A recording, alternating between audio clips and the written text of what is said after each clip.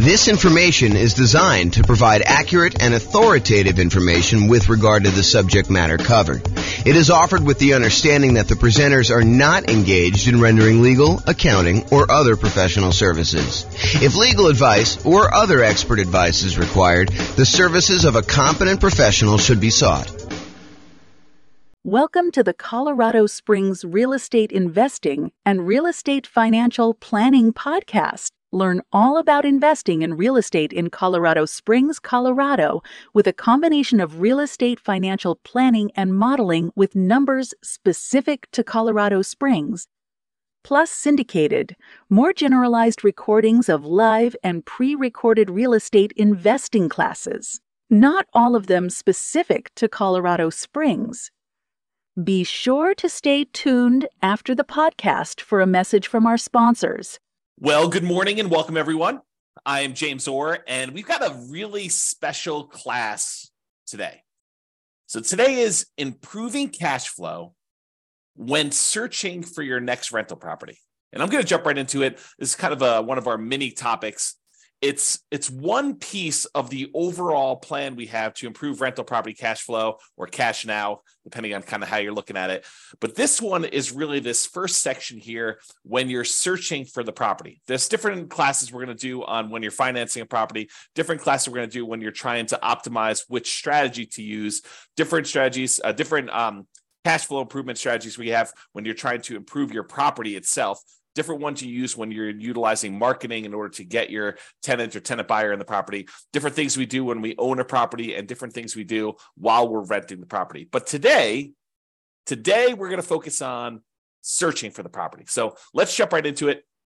These are the areas that we're going to cover today. We're going to talk a little bit about selecting the right real estate agent.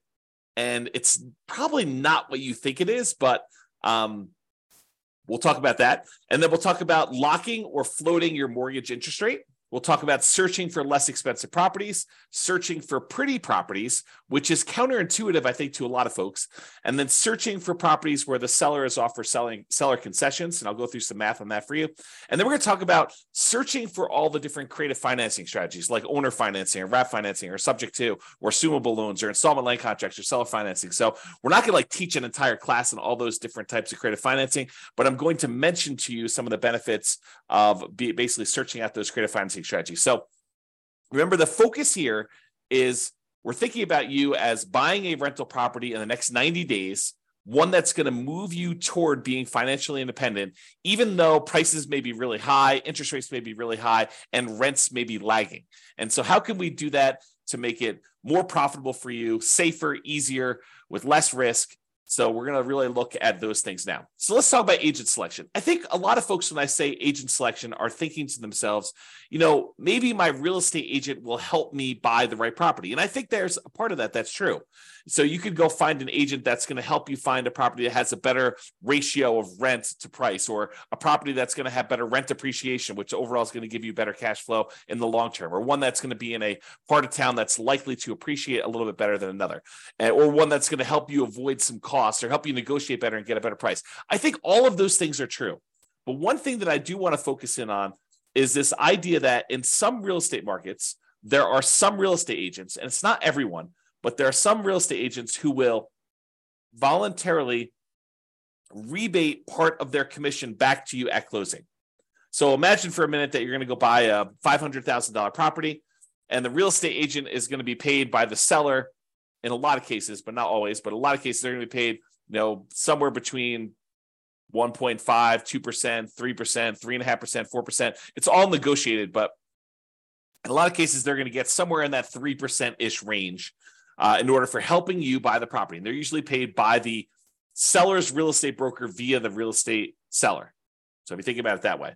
But in some markets, the real estate agent who is helping you buy is willing to say to you, hey, look, I'm willing to pay you a rebate of my commission that I'm earning on helping you buy the property. So they may go in there and they may earn 3% of a $500,000 property, $15,000. And in exchange, they're going to give you back 1% of the purchase price, or in this case, $5,000 to you at closing. So once you close on the property, they're going to get $15,000. They're going to take part of their $15,000 and give $5,000 back to you.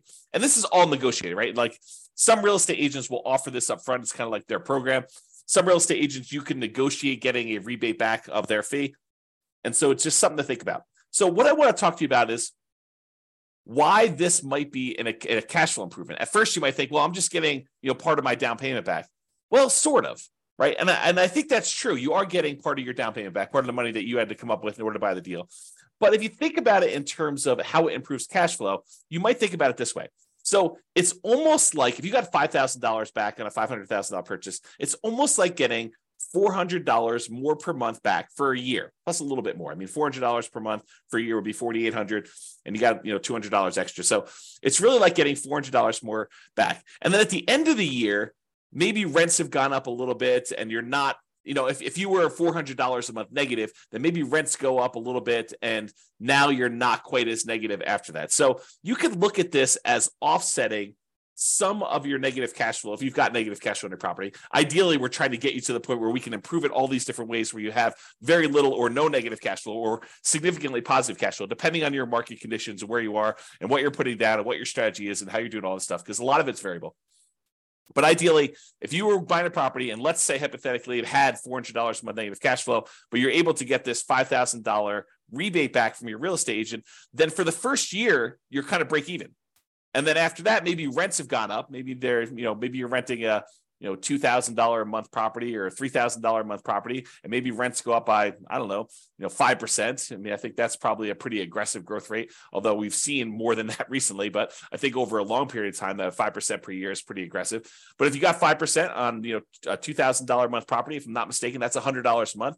Now your cash flow is not $400 a month negative, it's only $300. And if you're on a $3,000 property, 5% improvement in cash flow. If I'm doing my math right, is $150. Now you're not negative $400, you're negative, $250. So this could help get you over that first year of offsetting some pretty significant negative cash flow. Or if you have positive cash flow, it's a way to improve cash flow for the first year, if you think about it that way. Or a totally different way of looking at this, which I think is the one that most people are not finally attuned to, is you could take that $5,000 and instead of applying it directly to offset any negative cash flow or improving cash flow in that first year, you could say, I'm going to take that $5,000 and I'm going to use it to buy down the interest rate to improve cash flow on the loan I'm getting. Now, you may need the $5,000 upfront to kind of pay this to the lender when you go to closing, but you're getting it right back after you close as a rebate from the real estate agent in this example. So you may put up $5,000, buy down your mortgage interest rate, knowing that after closing, you're going to get $5,000 from your real estate agent, which could help offset the money you had to put up to do that. So how much improved cash flow will buying down the rate for $5,000, how much will that improve cash flow? Let's take a look. So this is a sheet that one of the lenders I've worked with locally here, his name is Matt Weaver with Excel Financial, but he just sends over a sheet showing you kind of what rates are. And this happens to be the rates that he sent over earlier last week. And so I just pulled it up. It happens to be for a $500,000 property for a well-qualified buyer. I believe they're putting 5% down. So this one shows you, I'm not going to go into all the detail. I probably should do a whole class on how to analyze these. In fact, I think it's on the schedule for doing financing. So this one, though, shows you basically how much you had to pay in order to get an improved rate. So this shows you what your interest rate is. So if you decide, hey, look, I want to get the rate from my lender by not putting in any extra money. Like you could go to lender and say, look, what is my rate today if I don't pay you any extra points or extra fees? And they'll say to you, well, it's somewhere between 6.75 and 6.875 is what the rates were at this particular recording. And they vary all the time. And the amount you pay to buy down these things vary all the time. I should mention that too. But right now, if you take 6.875, you're going to get a small $618 credit at closing from your lender. Okay, so you'll get a credit. If you decide to pay $741, you could get 6.75. But what's interesting is if you choose to pay, a little bit more than, $4,000 and change, basically it's this $3,867 plus this $618, you can go from having a payment of, so whatever that is, $4,000, it's less than the $5,000 you're getting as a rebate. You could go from having a payment of $3,120 to a payment of $3,002. So in exchange for paying, just over, $4,400 or so, I'm really estimating. So paying about $4,400 to the lender, you can buy down your mortgage interest rate to 6.5%. So going from 6.875 to 6.5% is an improvement of $118 a month, the difference between $3,120 per month and $3,002 per month. So by going and doing that, you can improve your cash flow by $120 a month. It's not $400 a month for the first year. It's $118 a month for 30 years. Now, that might be an interesting way to improve cash flow. Because if you plan on holding this property forever, if you're not buying it with the intention of selling it to then pay off properties or do whatever you need to do there, you're basically buying this property because you know that it's going to be in your portfolio as a long-term buy and hold where you intend to pay the property off over time, then maybe buying down the interest rate isn't the worst thing in the world, and it could improve your cash flow by $118 in this example. Okay, so that is one way that choosing a real estate agent could have an improved impact on your positive cash flow. Okay, next strategy. Locking or floating the rate. So mortgage rates change every day throughout the day. I would say most lenders tend to do a once a day adjustment. So, they reset their rates from their lenders at, 8 o'clock in the morning every day. And those are the rates that they're allowed to go and tell people throughout the day. So if you go to a local credit union or something like that, they may update their rates at 8 o'clock in the morning. And if you call anytime throughout that day, they're going to quote you that rate. But the rates are really changing all the time throughout that day. And the next day, when you wake up, they're going to be 8 o'clock in the morning. They're going to change the rates to whatever the current rate is for that day. So if you think about it, while you're shopping for a property, what if you're concerned that mortgage interest rates are going to go up? Well, it's really difficult to accurately predict the future. I mean, we really don't know if interest rates are going to go up or interest rates are going to go down. We can sort of guess based on, what's happening in the political world, but, unexpected things happen all the time. And those can impact mortgage interest rates. But if you're concerned that rates will go up, you're like, look, I can afford this right now, but if rates go up too much more, it's not going to be worth buying. Maybe what you want to do is go talk to your lender. And with some lenders, you can choose to pay a fee to lock in your rate while searching for properties. You can say, look, I know I'm buying something in the next 90 days. If I go pay you a fee, then we can lock in this mortgage interest rate and I will be able to get this rate definitely anytime within the next 90 days in order to close on my property. And they will a lot of times do that for you. Okay. Now the lock lasts for a predetermined period of time. It's not like you could lock in a rate and then 10 years later, you decide you want to use that rate, you could do it. It's usually for like 90 days. And I'm not a lender, but my understanding is how lenders are using this is they're going in and they are pre-purchasing that block of financing for you. So they're saying, look, we reserve this rate at this style of thing, and it costs them a little bit of money to do that. Then if rates go up between when you lock your rate and when you close on the property, you're not penalized with the higher rate and have improved cash flow. So this is thinking about, how we're improving cash flow by doing this. So you do that. If rates go down though, like let's say you lock in a rate and then rates happen to get better while you're under contract, some lenders will allow you to take advantage of some of the drop, not usually all of it. So if rates drop by half a point while you're under contract, they may only give you half of that. Okay, so talk to your lender and understand the details of this when you're going to do it. Now, where this becomes especially helpful is when you're buying new construction properties, where it could take months and months and months between going under contract to buy the property and when you actually close on it. So imagine you go under contract and the builder tells you, okay, this is going to be a 9-month build time. The property will be ready 9 months from now. Well, a lot can happen to interest rates between when you go under contract and you think you know what the monthly payment is going to be, and 9 months later when you're closing on the property and they're delivering it to you, and rates are very, very different between then. So this locking the interest rate can help eliminate some of that interest rate for you. Now, you're going to want to talk to your lender because sometimes locking for a very long period of time is more expensive than what you perceive the risk to be. Now, if rates really jump up, it could have been a really good value play for you to go buy that. But a lot of times we don't know. And so you want to talk to your lender and say, what's the cost of me locking the rate for 90 days or 6 months or whatever you're going to do, and try to work out a plan to see what seems like a good value for you to do that. Let me take a beverage drink here. Okay. So, and this one seems obvious, right? The strategy of looking for less expensive properties. In theory, you think, hey, searching for and buying a less expensive property often means that the monthly payment and the taxes and the insurance on that property tends to be a little bit lower. So if you're able to get similar rent for a lower priced property, that can improve cash flow. And I agree with that. As a really, really rough rule of thumb, for every $10,000 less of an expensive property that you buy, it saves you about $50 per month less in mortgage payment. So if you've done, downloaded the world's greatest real estate deal analysis spreadsheet and you've analyzed a few deals and you kind of have a feeling for, if I buy this, whatever it is, 400, 500, 200,000, $1 million property in my marketplace, and if I get this rent, I'm going to have $100 a month positive cash flow or negative $200 a month positive cash flow. You could think to yourself, okay, well, I know what a deal is at $500,000 as an example, and I get $2,000 a month rent. If I go buy a $490,000 property, well, that's going to be about $50 better cash flow. Really, really rough math. Okay. And so let's talk about where that comes from. So this is based on I'll tell you the story first. When I was a kid, my father was a real estate agent. And my father told me the really rough rule of thumb was when you finance a property, at the time this was true, $7, the rule of thumb was for every $1,000 that you borrow, it was $7 per month in payment.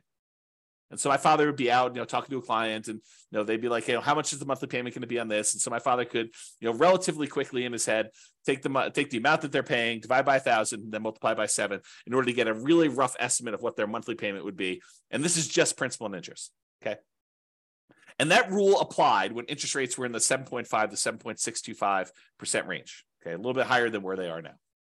Now, when I was doing real estate brokerage, I'd often give clients a really rough $50 per $10,000 of purchase price rule of thumb based on that 30-year fixed rate loan. And so that's the rule that you're getting here. And that's relatively fairly accurate between 4% interest rates and 6% mortgage interest rates for doing some really rough estimating. It's not exact. It's not like, hey, lender, James told me that if I go and I buy a $10,000 less purchase price property, then my payment's going to be $50 better. No, they actually do the math and they calculate it out. They don't use this rule of thumb. But if you're out shopping for a property, this is pretty helpful, right? You can say, look, this is about the same as this deal I was looking at before. I know what the cash flow was on that. This property is $20,000 less. Therefore, it's going to be about $100 more in positive cash flow. Really rough rule of thumb. Now, this is just principal and interest. Doesn't take into account taxes or insurance or maintenance or anything like that in there. It's just the principal and interest part of the loan, and it's a 30-year loan. And we're assuming that interest rate is somewhere in that 4 to 6% range. So, you're probably going to be a little on the higher range right now if you're in that 6+% interest rate. So it can also be used to estimate how much that cash flow changes. I kind of mentioned that. So if you're wondering where this comes from, here is the actual chart showing you how much a monthly payment is on a $10,000 loan, 30-year loan at $10,000. So it shows you, if you were getting a 2.5% mortgage interest rate, it'd be about $40 a month. Where it gets about 50 at 4.375, it's about $50 exactly. At about whatever this is, almost 6%, it's about $60 per 10,000 exactly. And you can see it goes all the way up here, like I did, all the way up to 10% mortgage interest rate. And at a 10% rate, it's, high $80 for doing that. So you can get a rough idea of what those numbers are if you want to look at them. Okay. Let's talk about seller concessions. So seller concessions is when the seller agrees to contribute some money towards your closing costs. A lot of people think of this as this would reduce how much money I need to bring to closing because it helps cover, things like closing costs or my share of title insurance or, my share of the loan costs or whatever it is. So you can think of it that way. But you can also think of it as a way to reduce your mortgage interest rate. Remember we talked before about getting a rebate from the real estate agent and being able to buy down the interest rate? Well, you could use seller concessions in order to buy down the mortgage interest rate in order to improve cash flow. So let's say you're prepared, you've got enough money to do your down payment, you've got enough money for all your closing costs, and now you're thinking, okay, I really want to improve cash flow. One way to improve cash flow is to say, I want to look at properties where the seller is offering some type of seller concession, which will allow me to use the money they're giving me to buy down the interest rate by whatever amount that was. So if you remember from the real estate agent rebate example, we talked about a $5,000 kind of buy down, a rebate would allow you to buy down the mortgage interest rate such that your improved cash flow by $118 per month for the entire 30-year period. So if you're able to get a seller to contribute $5,000 toward your closing costs, you can improve your cash flow by $118 by taking that money and buying down the interest rate with it. So maybe you want to search for properties where the seller is offering seller concessions. And we haven't talked about it because we're not talking about making the offer yet. But this can also apply to when you're making an offer. remember when you're making an offer, maybe you talk to your real estate agent and you say, look, I'd really like to be able to try to negotiate to get some seller concessions in here and get the seller to contribute some money that you could then use either to offset some of your closing costs and or take some of that money and buy down the interest rate. Okay. All right. Let's talk about pretty properties, kind of building on this theme. So I'm going to kind of walk you through an example here that may be counterintuitive, right? Because I think a lot of real estate investors, they think that, buying a property that needs a little work and capturing a little sweat equity is a better deal. For example, let's say you can go find a property that needs $10,000 in work, but you could buy it for a $30,000 discount. So if you think about it, you're going to go in there and you're going to find a property. It's kind of rough, needs a little bit of fix up, needs some kind of attention to stuff. But for $10,000 out of pocket, plus maybe some of your sweat labor, kind of your effort doing it, maybe $10,000 in hard cash and materials and goods and stuff like that, you could buy this property. You're buying it at a $30,000 discount, such that if you put in the $10,000 worth of work, you've captured, using sweat equity, I use captured in kind of quotes there, but you captured $20,000 in equity. You basically got $20,000 in equity by doing this work yourself and paying the $10,000 in like materials and goods and do that.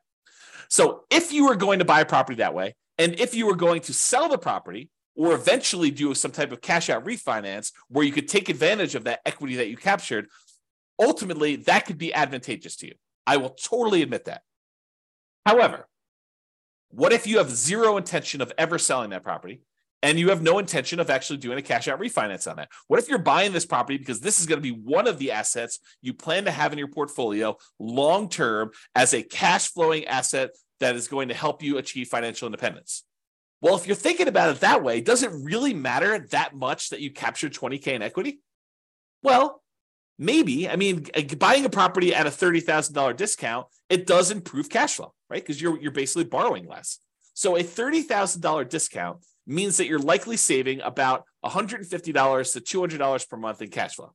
How do we figure that out? Well, it's that rule that we just talked about, right? It's this little chart that we showed, how much you save on a $10,000 payment. Well, if you're buying a property for $30,000 less, it's three $10,000 groups. And we estimated, at this 6.25% interest rate, it's about $60-something, low $60 a month. So times three, because we got three of these, and that's about $180, maybe $190 a month. So I'm estimating here that it's in that $150 to $200 per month cash flow range. And it depends on the interest rate, what it's going to be, okay? Because we're borrowing less, okay? That's how we got that number. But what if instead of doing that, because $150 to $200 a month isn't bad. But what if instead of doing that and finding a property that needs work and having that extra $10,000 that we have to have on the hand in order to do the work and then doing all the labor ourselves and kind of putting in all effort, what if instead of doing all that work, we said, look, I'm just going to find a pretty house that doesn't need any work. And I'm not going to worry about getting a discount. I'm just going to buy a house that looks nice, is ready to go, it's rent ready, or I'm ready to move in and live there for years and no matter, whatever we're doing there. And I use that $10,000 that someone else might use to do the work and capture $20,000 in equity. And I'm going to take that $10,000 and instead of doing work, I'm going to buy a pretty house and I'm going to use that money to improve my interest rate, to buy down my interest rate instead. What does that do for cash flow? Well, that's interesting. So using that same chart I got from my lender, instead of using the $4,000 or so that I used before when we had that rebate from the real estate agent, I said, well, I could pay about $10,000 as a discount. And that improves my interest rate from, somewhere in this 6.875 to 6.75 all the way down to 6%. So I bought down my interest rate for a 30-year loan for the entire duration of the loan. It's not a temporary buy down. This is a buy down for the entire loan. But I do that, and now my payment goes from $3,120 a month to $2,848, an improvement of $272 per month. Now, before, if I had done the work, I would have had more equity. But what does equity do for me? If I'm keeping the property long-term to buy and hold, it doesn't really help me at all, right? It does improve that cash flow because I bought it for $30,000 less. But instead of taking that $10,000 to capture $20,000 in equity, I took the $10,000 and I've now improved my cash flow by $272 a month instead of about $180 a month. So it's almost $100 more improved cash flow by doing it this way. And you bought a pretty house, you didn't need to do any work. I don't know. Seems like it's something to consider. So talk to your lender about buying down the interest rate, how much it would cost, and run the math and say, Is this worthwhile doing? All right, let's talk about some creative financing stuff.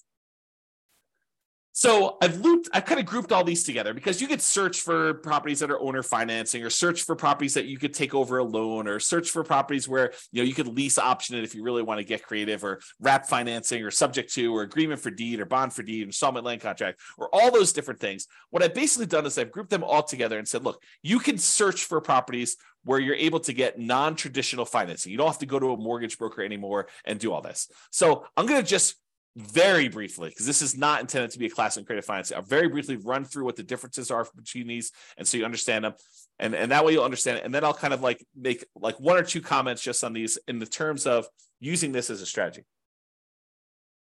Okay, so owner financing is when a seller owns a property free and clear. They do not have a mortgage on it, and you go to them and say, I'd like to buy your property, but I would like you to act as the bank. I'd like you to deed me the property, and I will actually make payments to the property for you. I make payments to the property to you as if you were the bank. And then once I made the payments, you release your kind of deed of trust on the property, your security instrument, and then I own it free and clear. Okay, so that's the idea behind owner financing. Basically, the seller acts as the bank. With wrap financing, the seller is sort of acting as the bank, but they still have a loan in place. So you're going to go buy a $500,000 property, and they still owe $200,000 on that. But the seller says to you, okay, I'll tell you what, you make me a payment as if you're buying it for $500,000. I'll take part of what you pay me. I will pay the underlying loan of $200,000 that I still have, and I will keep the difference. So that's wrap financing. You're wrapping an existing loan that already exists on the property. Okay. Loan assumption. There are certain loans that are assumable, FHA loans, VA loans, as two examples, where you could go in there, and it's usually as an owner occupant, but you go in there and you formally go to the bank and say, I would like to qualify and formally assume all responsibilities for this loan. And by doing that, you're able to capture these really low interest rates we had over the last 5 years or so. So you can go find an FHA loan at 3.5% or 3% and buy it instead of getting a new loan at 6.5%. Okay, so the idea is you can go get these really attractive loans that are already out there and take them over by formally assuming them.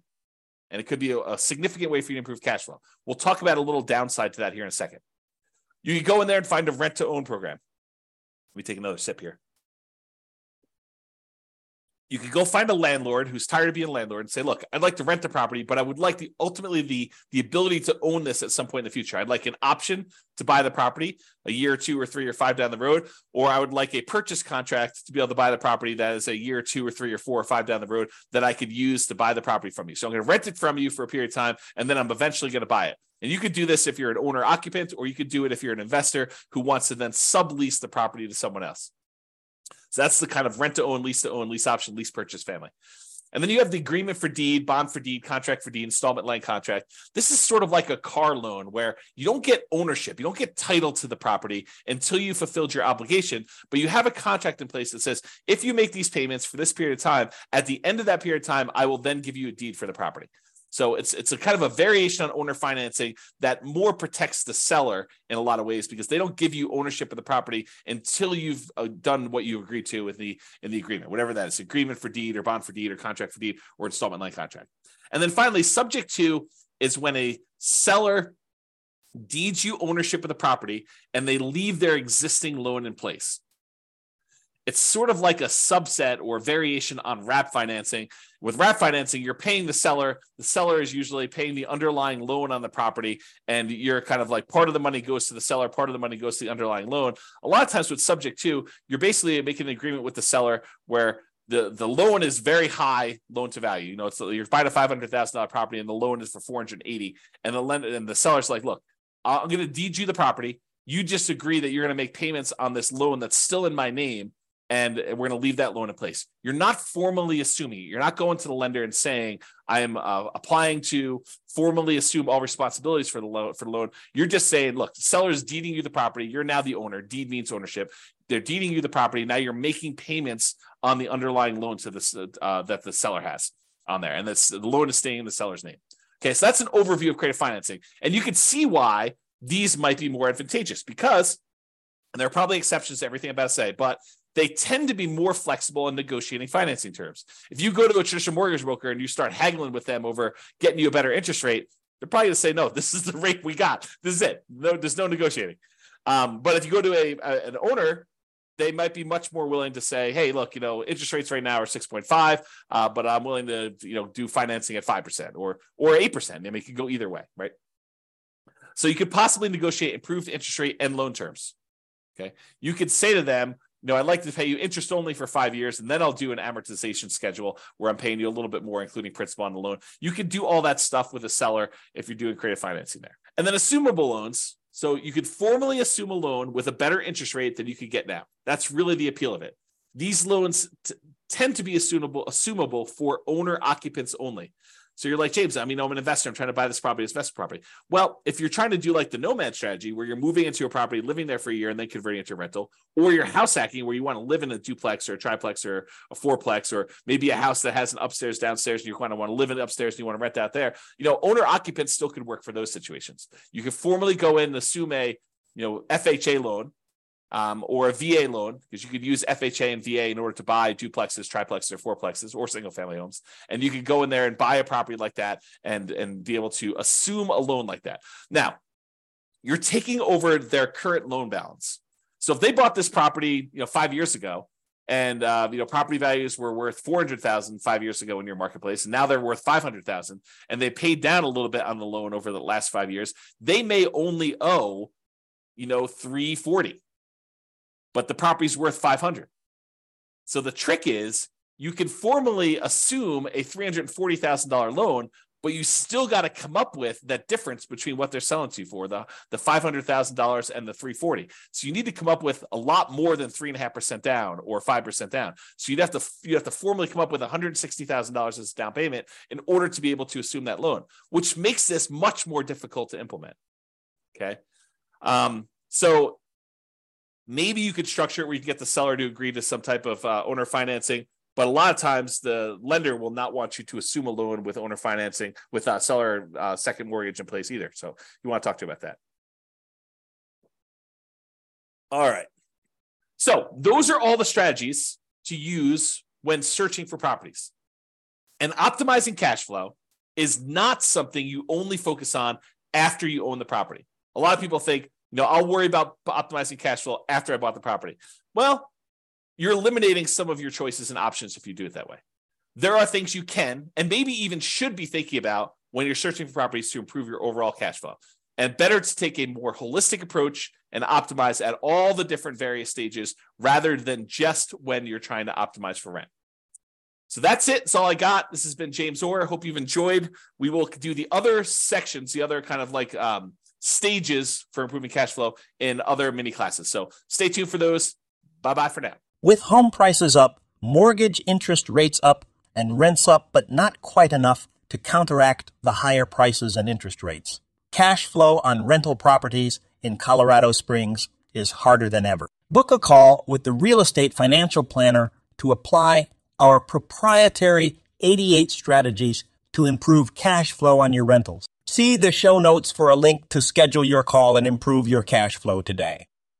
If you're a real estate agent, lender, or professional in Colorado Springs that wants to help our real estate investor listeners, consider reaching out to learn about collaboration opportunities with this podcast. We'd love to add more value to our listeners by having you assist our investors buy, sell, and finance their real estate investments. See the show notes to schedule a call to discuss collaboration opportunities